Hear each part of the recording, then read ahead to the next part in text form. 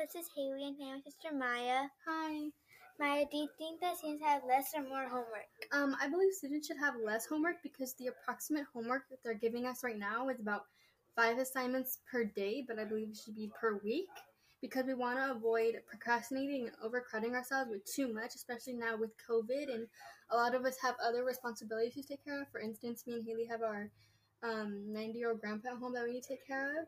So with the approval of teachers and the CVUSD, I believe that the work should be less, especially on the younger kids.